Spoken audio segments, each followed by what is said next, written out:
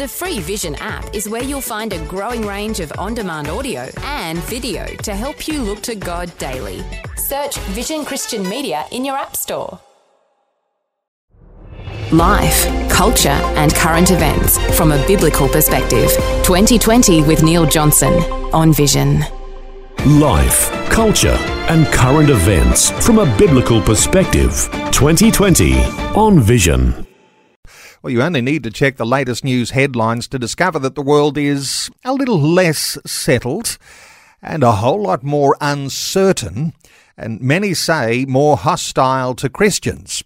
With wars and rumours of wars on an international level, polarisation in the culture wars increasing, and cancel culture taking out people who are not politically correct.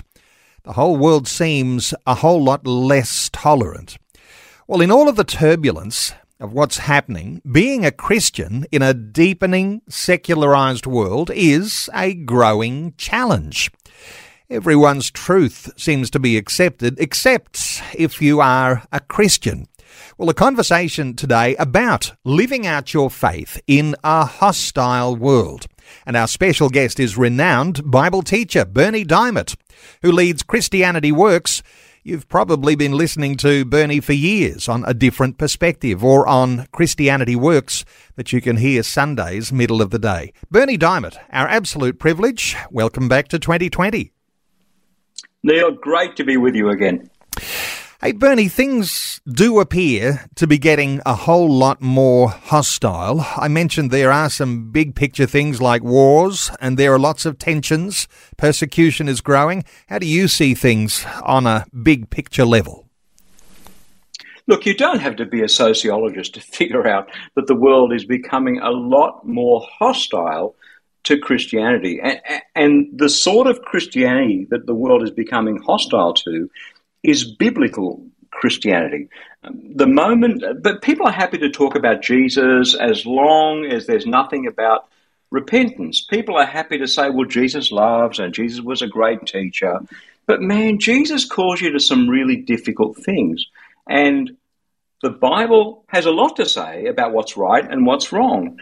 And what's right and what's wrong, according to God, hasn't changed in the last several thousand years. What's changed are our culture, the many cultures that we're involved in, and people are really, really quite hostile. As you've said, they're trying to shut Christians down. The Christian voice is no longer acceptable as part of the narrative of our nation, if I can call it that.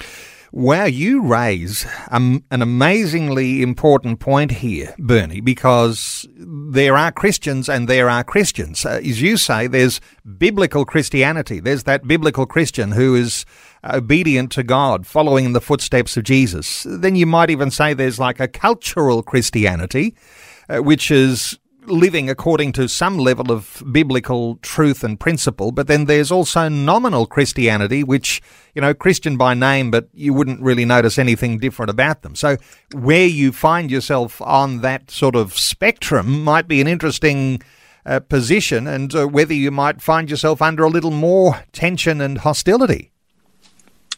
Oh, absolutely.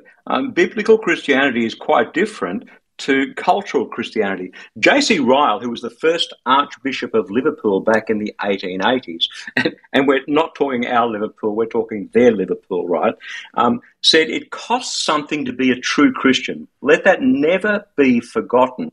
To be a mere nominal Christian and to go to church is cheap and easy work. But to hear Christ's voice, to follow Christ, to believe in Christ, to confess Christ, requires much self-denial. And the biblical Jesus is not a very popular figure these days. People much less tolerant, and if you've got a few years behind you, you'll recognise just the way things have changed. In some sense, though, Bernie, not just for our Christian faith, but for anything that doesn't go the way of people who might see themselves, we might describe them as going a whole lot more woke, doing those sorts of things that are very much materialist, secularist, even atheistically minded. So anything that doesn't go their way, they're very much less tolerant of. totally. And there's been a very deliberate campaign in many of those quarters, whether it be gender issues or sexuality issues or other aspects of what we can put in that bucket of wokeness, to shut down the Christian voice. And I'm not sure we as Christians have really figured out what that means. I'm not sure we as the church and as individuals have figured out what it means to speak the love of Christ into that reality. Because I think it's coming as a shock to many people. I may not have as many years behind me as you, Neil, but I remember when my mother used to put on her elbow-length gloves and her hat, and every Sunday my father would wear a suit and we'd toddle off to church every Sunday when I was growing up in the 1960s, which is a frighteningly long time ago, I might add. That's, of course, not the way of the world. And as we've seen in the last couple of censuses in Australia, secularisation is happening at a high pace. A lot of those who previously put their hand up and said, look, I'm a Christian, nominal Christians are no longer putting their hands up.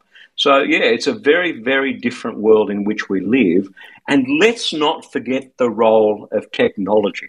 I mean, 10 years ago, you couldn't have imagined that you could have the world in your hand on a mobile device. You couldn't have imagined that we could be so connected. 10 years ago, you had to be in a radio station, a television station, or a newspaper to get heard. Now, every man and his dog can be heard through social media. Interesting, isn't it, reflecting on those census figures, because statistics can affect the way you think about reality, because in some circles, you'll hear these sorts of things. Well, the church actually hasn't shrunk. We're actually hearing of churches growing and the church overall growing, but you get these sorts of figures that come from the census and you assume that somehow or other the church must be shrinking because less people are identifying as Christian. We do move towards a minority setting, and that might even increase the difficulties, the tensions, and maybe some of the challenges. But the church is actually continuing to grow in Australia, and there are some significant things around that because the statistics make it look like it's not. Absolutely. What's happened is it's largely those who had a nominal Christianity who use that label because that's the label their parents used, who are no longer saying on their census forms that I'm a Christian. But I think we as the church, in a hostile environment, and it truly is hostile, it's not just challenging, the secular environment is hostile to the Christian faith. We're almost behaving, people like you and me, Neil, who have been around and who remember the good old days when everyone went to church, are almost shocked that this is happening. But 2 Timothy chapter 3, verse 12, indeed, all who want to live a godly life in Christ Jesus will be persecuted. And the wicked people and impostors will go from bad to worse, deceiving others and being deceived. What's happening is not anything else than what Jesus predicted and what the rest of the New Testament predicts. So let's not be surprised that this is happening.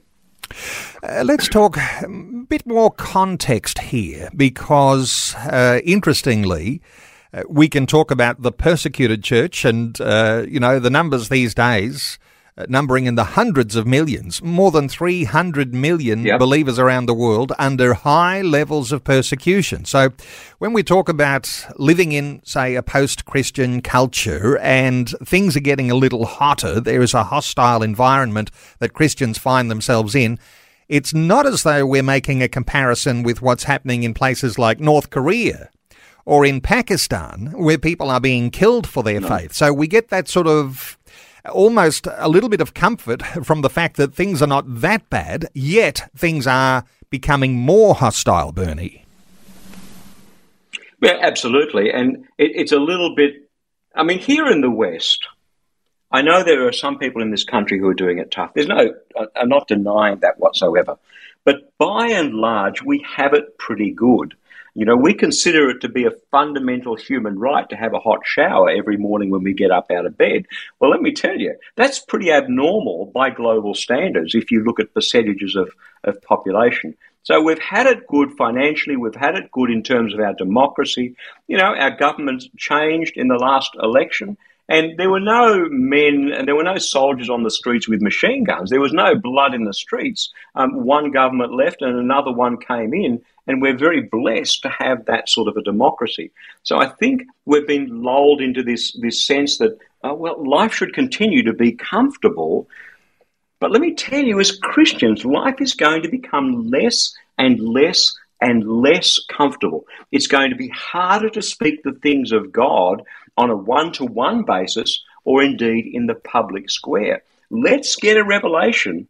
Jesus said, if they persecuted me, they're going to persecute you, and that's going to come. How bad is it going to get? Well, God willing, it won't be like North Korea. I don't think it will.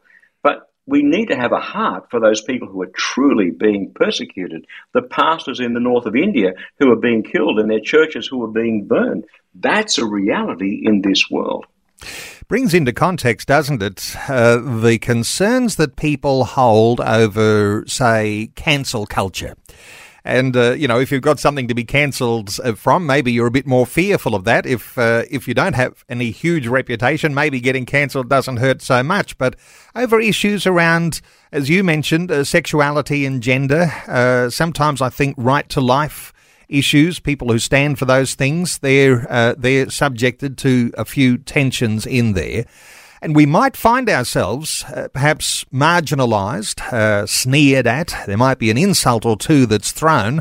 Those things, though, you might even say cancel culture, as bad as it might appear, isn't as bad as what people have got it in other parts of the world who are under more high levels of persecution. Got to get your context right, Bernie. Absolutely, without doubt. The question is, here in this country, what do we do with our faith in the context of cancel culture, in the context of the jamming, the shutting down of the Christian voice in the public square?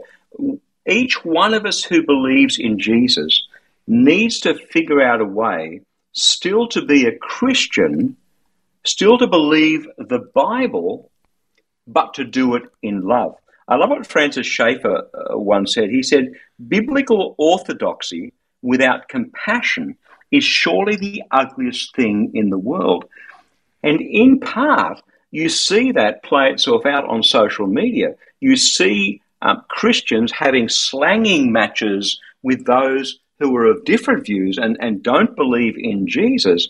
And I really struggle with some of the things that Christians post on social media, because this idea that I have to be right. Well, of course, if we believe the Bible, we have the truth. We have God's unchanging, loving truth. But if we use that truth to bash people over the head, I'm not sure that's necessarily what we've been called to do. Is there an attitude of the heart in that? Some will say, well, aren't we called to contend for our faith in the public square? The idea of contending for your faith without having that sort of reactionary sense of becoming hostile ourselves. Somehow or other, I imagine you've got to work through those issues to examine the motivations of your own heart in how you do respond. I think you nailed it. It's the motivations of our heart. Sometimes we're very tribalistic, right? As human beings are tribalistic.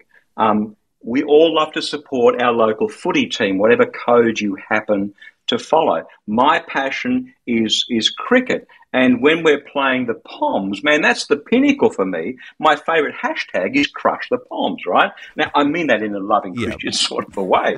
But the reason sport works as a form of entertainment is that it plays on our tribalism, that instinct of being part of a tribe. And as Christians, I think sometimes we can get this idea that our tribe has to win. Our tribe has to have supremacy in the secular narrative in our society, like Custer and his last stand circling the wagons. That's not a biblical expression of the love of God. Let's just think about this for a minute. The greatest act in all of history was Jesus laying down his life for you and me. And there in the Garden of Gethsemane, when Peter drew his sword and lobbed one of the soldiers' ears off, Jesus said, "We don't do it like this." And he picked the ear up and he stuck it back on the soldier and healed him. And then when he was tried over and over again, not once did Jesus speak up for himself. And through the biggest loss in all of history, Jesus, the Son of God, hanging on the cross, was won the greatest victory in history. Jesus didn't come to condemn the world, he came to save the world. Well, if that was Jesus' job description, maybe it's your job description and my job description, to save the world rather than to condemn the world. And frankly, and I'm being really honest here, and I might get some hate mail for this, but I see a lot of Christians being tribalistic and condemning those sinners out there rather than saying, what does it mean for me to quietly, honestly, decently stand up for biblical truth, stand up for the good news of Jesus without beating these people up over the head? Helping you make sense of life, culture and current events from a biblical perspective. 2020 on Vision. 1-800-316-316. If you'd like to join in our conversation today, you might have a question, you might have a comment, you might have your own story of how you've gone through some circumstances, living out your faith when things have been hostile around you. Our special guest is Berni Dymet. Berni leads Christianity Works, the Christianity Works website, ChristianityWorks.com. There's even a free booklet you can get a hold of when you go onto the Christianity Works website, The Grace Transformation. We'll talk about that shortly. Berni, let me ask you about, there's another context in all of this, because we might find ourselves in hostile situations as Christian believers, but when we talk about the role of believers in a hostile world, what can we glean from a biblical understanding of what we're doing here in the first place? Yeah, look, I love going to Peter's epistles because Peter is writing to persecuted Christians. Now, there's some debate as to how persecuted these Christians were, but there's no doubt that he was writing to the diaspora, the dispersion of Christians under persecution. And there were some terrible things going on in these people's lives, like truly terrible stuff, the sort of stuff we were talking about earlier in North Korea and different parts of the world.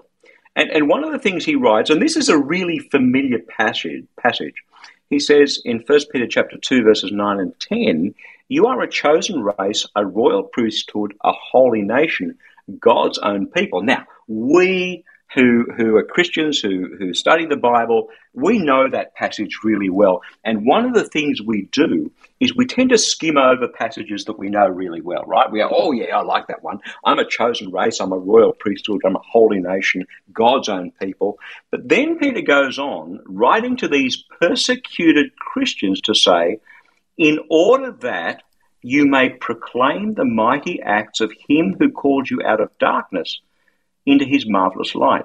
Once you were not a people, but now you are God's people. Once you did not receive mercy, but now you've received mercy.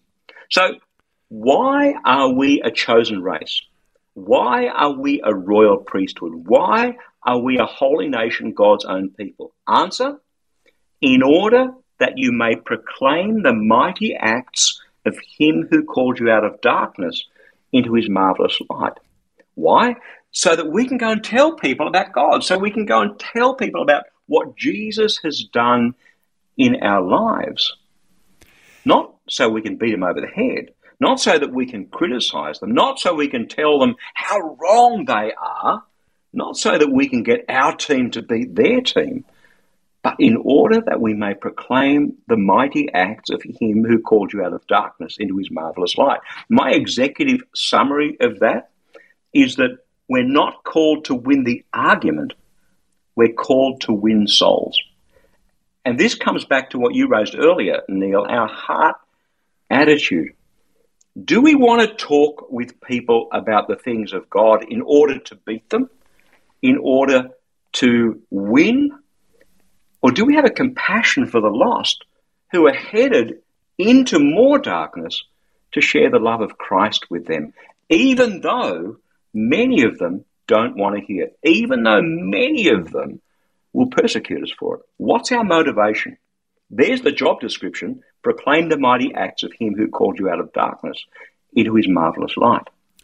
Let me just zero in on something here, and the thought around argument. Now, sometimes people might say there's not much difference between my usual discussions and what some people think is an argument. And I was just in a conversation, I think it was just yesterday, where someone was describing a Middle Eastern conversation that to the Aussie viewer looked a whole lot more like an open argument than it did just contending and having a friendly get-together.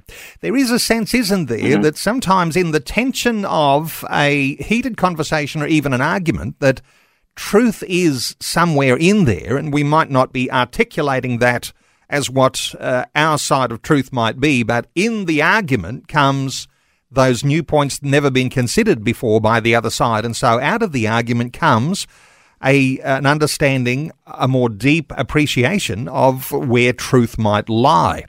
Any thoughts here? Because some people in their usual everyday conversations, it's a little bit more heated than just a courteous niceness. Oh, not in my life, in yours. Hey, arguments happen, right? Like that bumper sticker says, stuff happens.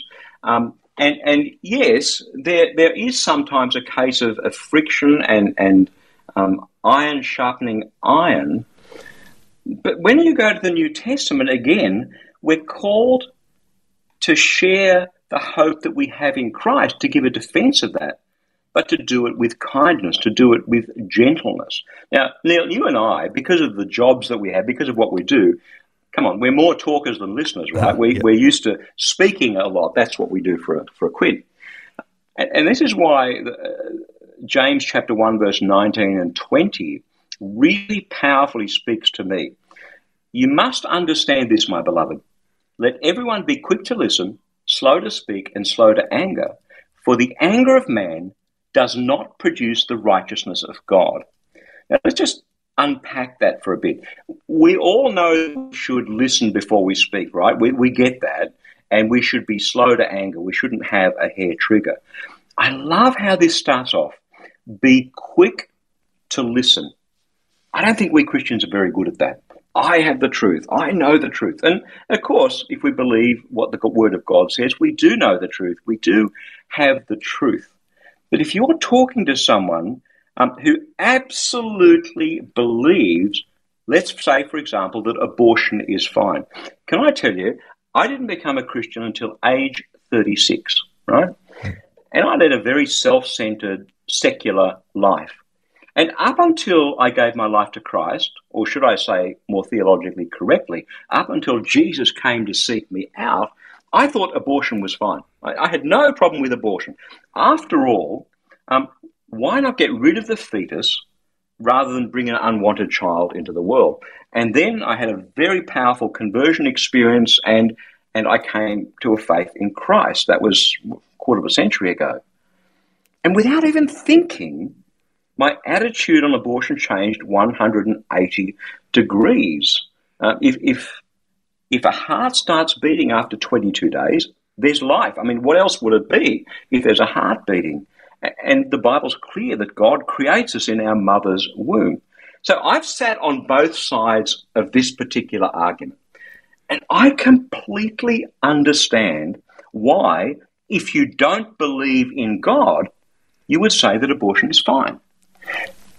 Why don't we try and understand the other person first rather than trying to shut them down? Why are we not quick to listen, slow to speak, and slow to anger? For your anger does not produce the righteousness of God. I wonder, for anybody who's listening, who's experienced the anger of another person recently, how positive was that experience? To what extent did that person's anger convert you to their opinion? The answer is it almost never happens. So yeah, there is debate, and we should have good, solid debate. You know, if you look at Parliament, our whole parliamentary system is based on an adversarial approach. Our legal system is based on an adversarial approach. That's how it works. I have no problem with vociferous debate. But when we become vitriolic, when we start playing the man instead of the ball, I just think we get that wrong. We're taking calls on 1-800-316-316. Let's take a call. Fran is in Stawell in Victoria. Hi, Fran. Welcome along. Need to be quick. What are your thoughts? I'm sorry. I wanted to say something, but now you've said be quick. I won't be able to say what I was going to say fully. But there was this chap down here when I was getting ready for my daughter's wedding in Pakenham Street in Newtown, right? We were in the shop, and then I heard him outside, and he had a microphone around near his mouth, and he wasn't offensive at all, is what I've got to say first, but he was talking about Jesus and saying, and no one was coming near him, right? And then my daughter and I come out of this place, we were having our nails done. Anyway, that's another story. And ready for my daughter's wedding. And so we came out, and there's a big shopping centre back there, and he's just standing in the middle out there near where the people come in and out. And he's telling people about God and Jesus, and he said a few scriptures, which were good, I thought. And then my daughter said, no, don't go. But I did. And he handed me this card and it says, tremble at thy word, and a ministry of the Lord, right? And I just wanted to know your opinion on that, but I found him not offensive. And then later when we went out further down near the shops, he was walking around telling people about Jesus, but he wasn't offensive like someone came to Stawell here years ago. Don't think they let him back in, I don't know. But Fran, we're going to actually take a break for the news. That's why we needed to be quick. But what I'm going to do is we'll get Bernie and his thoughts on that story after our news. So if you're happy to wait for his response till after news, that'd be wonderful. Bernie Diamond is our guest. Bernie, just reflecting back to a call we got just before the news from Fran in Stawell in Victoria. Well, Fran was telling the story. She said there was a man on the street at her local shopping centre. She just had her nails done. Talking about Jesus. He was using some scriptures. They were not really confrontational. And I think we'd call him a street preacher. And I think Fran's question was around just how effective this sort of approach is today. What's your response for Fran? Look, whenever the word of God is proclaimed, God can do amazing things. So I'm not prepared to criticise the guy and say he should sit down and be quiet. Do I think it's the most effective way of engaging people who consider Christianity to be irrelevant at best and dangerous at worst with the love of Jesus Christ? Probably not. It's probably not the most effective way. But hey, God used a donkey in the Old Testament, and if he can use donkeys like you and me, brother, he can use this guy out on the street. I really encourage us together as people of God to think about how would you react to something like that? Personally, because I can remember before I came to faith in Christ, I would have just laughed at the guy and walked past him. It took a time for God to get into my heart.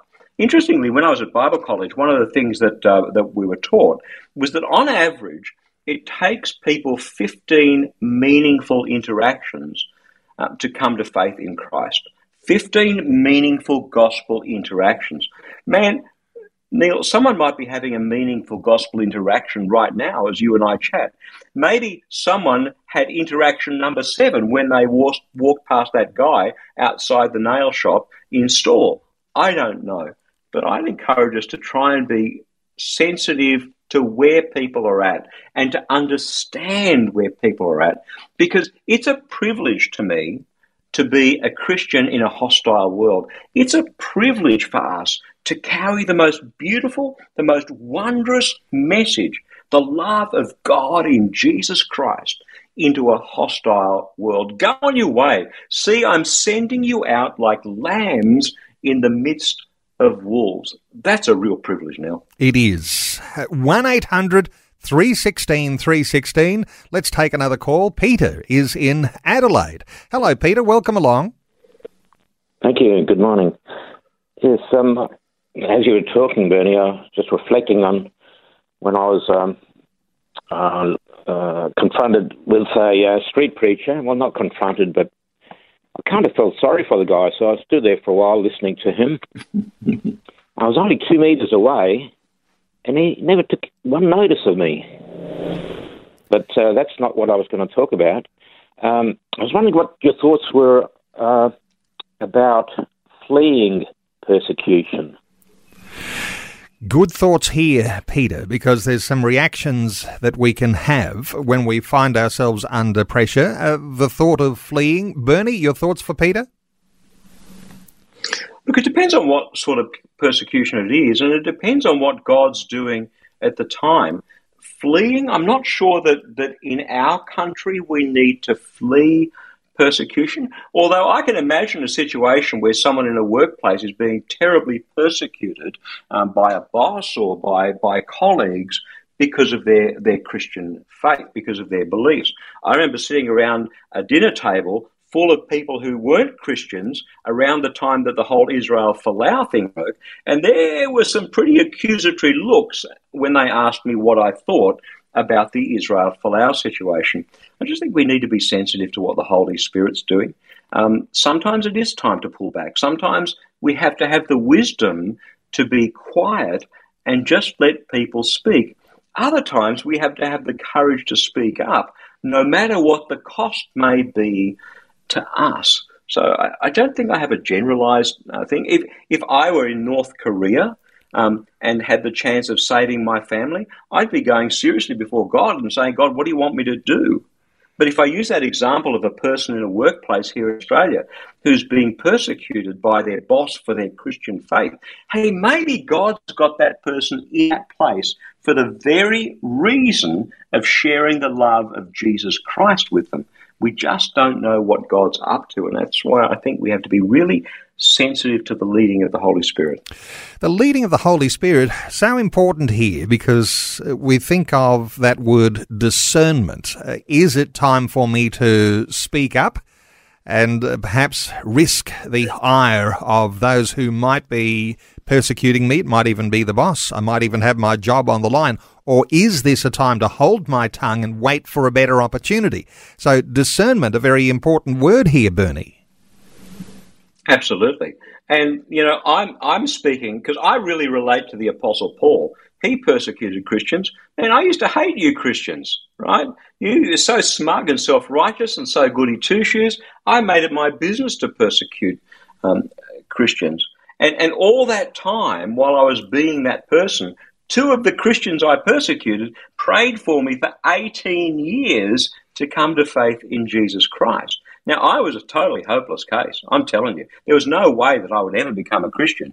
And yet here we are today talking about the things of God. So you never know what God's up to. And it's a lot to do with what's he calling you to do in that space. And if all you can do is pray for a person, then let me tell you, that's the most powerful thing you can possibly do. Because when we pray, we're inviting God into that space. We're taking calls on 1-800-316-316. You might have your own question or comment, your own story of facing some hostility as a believer. Let's take another call. Mark is in Yarrawonga in Victoria. Hi, Mark. Welcome. Yeah, hi, Neil. I'm calling about, you were discussing the trap of falling into an argument. Yep. I find the best strategy is to ask genuine questions. And the other benefit of that is that you're never wrong.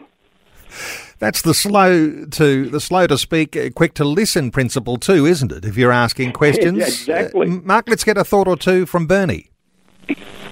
Yeah, questions are really, really good things to do. Ultimately, there comes a point when we have to share our faith. But questions are such a good thing to get the other person talking, and not just questions for the sake of asking questions, but truly understanding why they believe what they believe. I just don't think, for me, that's been something I've had to learn, and I continue to learn, because my gift is to be a talker and I'm not such a great listener. But listening to someone's heart and the reality of what's going on in their life, and what they've been through, and their hurts and their pains, and why they have objections to things that Christians believe, is such a wonderful thing to do. It's about engagement. It's about relationship. Maybe it takes 5 years, 10 years to build a bridge into someone's life, but one day Jesus may well walk across that bridge, and questions are a great building block to that bridge. Mark, thank you so much for your call. Our talkback line is open on 1-800 316 316. There is a temptation, isn't there, Bernie, to become defensive when we are feeling as though there is a hostile environment. We may well try to avoid that conflict. And, people who talk about resolving conflict, they say that, you should not necessarily be avoiding conflict. You need to sometimes confront these things head on.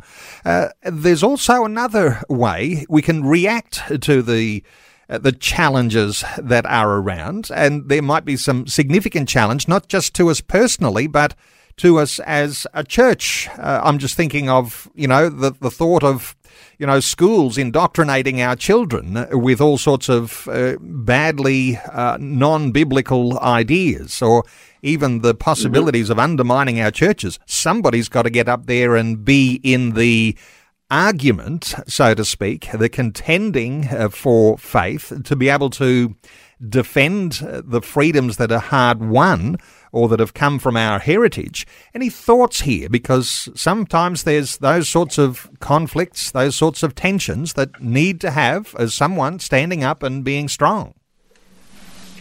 Absolutely.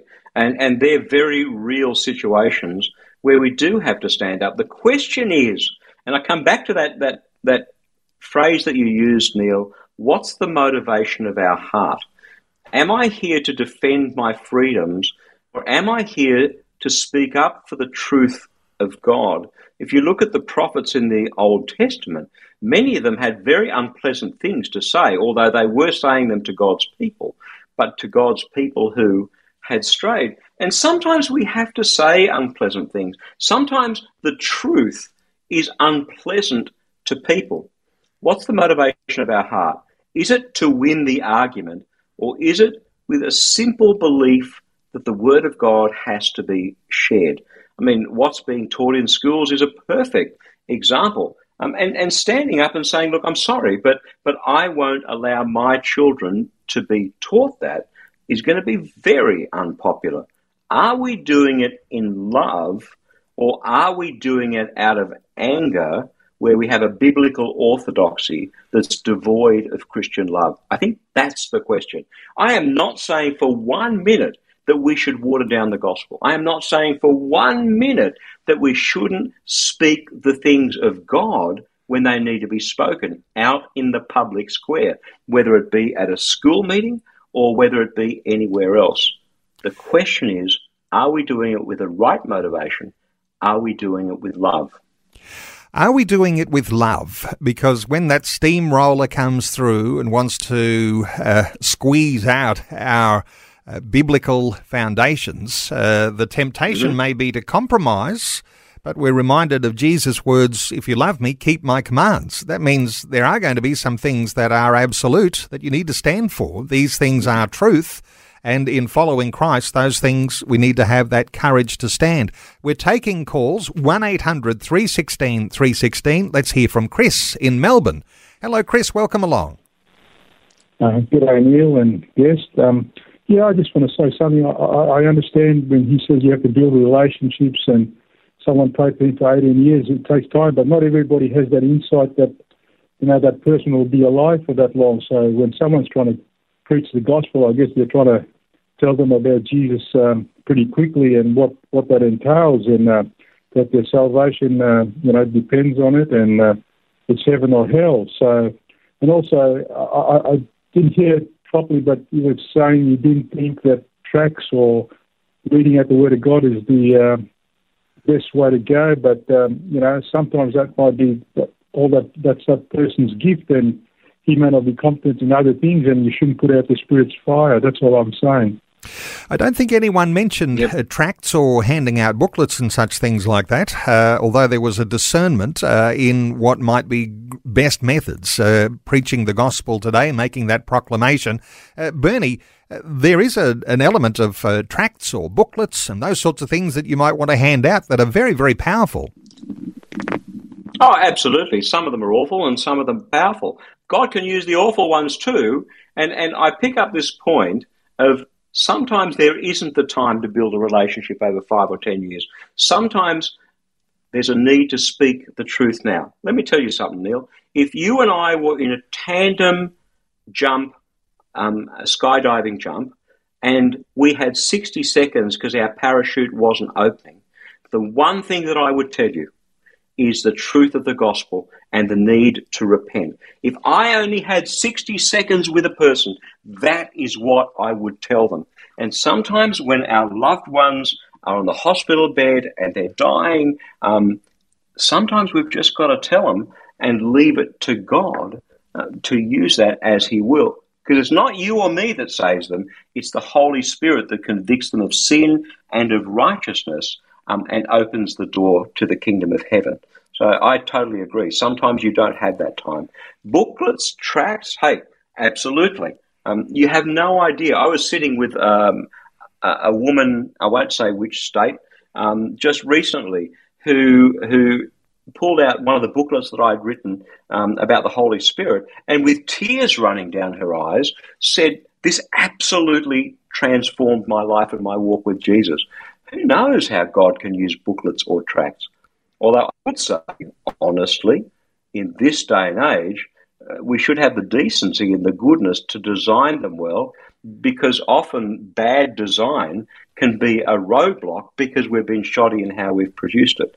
People might disagree with me, but I think we should remove as many roadblocks as we can between that person and the gospel. Chris, thank you so much for your great insight there. 1-800-316-316. Time is a little short. Let's talk about the sort of, we've been talking about your attitude, your motivation, those sorts of things. If you're in a circumstance, and we did talk about, if you're under pressure in your workplace, and maybe there's some level of pressure that you're under because of your boss. It could be other workmates. There could be middle managers. There could be all sorts of people you're working with. You've got to have some level of courage to be able to face the challenges in a hostile world. Where do these things come from? Something that wells up within us. It must come from perhaps time with God. What are your thoughts here about having that character forged in such a way that you can withstand the challenges in a hostile world today, Bernie? Courage is an interesting concept. You only need courage when you're afraid, right? By definition, courage is only required when you are afraid. And if I look at the Christians who were in my life, who played a major part in me coming to faith, I was someone to fear. I can cut a man in half at 30 paces with my words, and I have done in the past in my life. And each of these people just stuck with me. I remember when I was going through a really difficult time, and the wife of one of my business partners walked out to where I was staying and gave me my first Bible. That involved incredible courage, given who I am. And I think at some point we have to say, you know what, I might get laughed at, I might get rejected, I might get abused, I might suffer loss if I share the good news of Jesus with this person or that. But you know what? I'm going to do it anyway, because that's what Jesus has called me to do. And I just think our relationship with the Lord, our prayer time, the time we spend in God's Word, and just giving the Holy Spirit time and space to lead us in a certain direction with a certain person are so incredibly important. When you're talking courage, the opposite, of course, is having that fear of what might eventuate in speaking into a situation, even when your motive is right. Reminded of that scripture, Jesus said, "Don't be afraid of those who kill the body but cannot kill the soul. Rather be afraid of the one who can destroy both body and soul in hell. There's another context thing here. God says, I'm bigger than every one of the enemies you might think about, or those who might be persecuting you or hurting you. There is a sense here in which fear of God here is actually a powerful factor in having courage too, Bernie. A powerful motivator. And to pick up on what Jesus said, he said, take up your cross and follow me. For whoever tries to save their life will lose it. But if you lose your life for my sake, you'll save it. Now, we in our country can take that metaphorically. But at the end of the day, the question for any Christian is, are you prepared to lay down your whole life for the sake of Jesus Christ, for the sake of the one who laid down his life so that you might have the gift of eternal life? That's the question. Am I prepared to take up my cross? And I'm not sure that courage is the opposite of fear. Courage is either there or not when we're afraid. I've done a lot of things afraid in my life, and I'm sure you have too. And you may not have thought of yourself as being courageous. Other people look at you, they think, boy, that took a lot of courage. But at the time, we just feel weak and feeble and fearful, but we go and do the things of God anyway. And there is such a great joy and such a great reward in that when we step out in faith and trust Jesus. Well, we're in no doubt the world is becoming more hostile, especially to the Christian who holds to a biblical view, who wants to walk in the footsteps of Jesus. But let me come back to something that you said earlier as we sort of bring some loose ends together here. It might be a more hostile world we're living in, but we want to thrive in this hostile world, Bernie. And I think you even said earlier, there are opportunities that come in this hostility that we need to be prepared to see, God's hand in divinely appointed opportunities. Thoughts here as we just draw things together? Look, it depends on how we look at life. Oh, I'm being persecuted. Oh, the world is hostile. Of course it is. But blessed are you when people revile you and persecute you and utter all kinds of evil against you falsely on my account. Rejoice and be glad, for your reward in heaven is great. For in the same way they persecuted the prophets who went before me. Persecution is going to come. That's just a fact of life. I think Jesus wants us to thrive in the middle of this, not thrive in a worldly sense, but thrive in a kingdom sense where we just lay down our lives and we experience the joy of doing the things of God even when the world hates us. They hated him so much, man, they crucified him. Well, I'd love to connect listeners to you today, Bernie. A connection with Bernie Diamond, ChristianityWorks.com. Bernie, you've got a free booklet on offer for listeners. They go to your website today, ChristianityWorks.com. It's called The Grace Transformation. You'll happily send that to listeners if they want one. Absolutely. If you want a free copy of that book, The Grace Transformation, because God's grace not only forgives us for sin, but sets us free from sin. God's grace is life transformational. And that's what this booklet is all about, how the grace of God can utterly change your life. Well, you'll be able to access that free booklet when you go to ChristianityWorks.com. ChristianityWorks.com. And it's the name of Bernie's radio program that you can hear on a Sunday just after midday Eastern, just after 10 in the West. You can also hear a different perspective each evening at 9:45 Eastern, so 7:45 in the West. Bernie Diamond, always wonderful to get your insights, great wisdom. Thanks so much for sharing those with us today on 2020. Great to be with you, brother. Thanks for taking time to listen to this audio on demand from Vision Christian Media. To find out more about us, go to vision.org.au. Thanks for taking time to listen to this audio on demand from Vision Christian Media. To find out more about us, go to vision.org.au.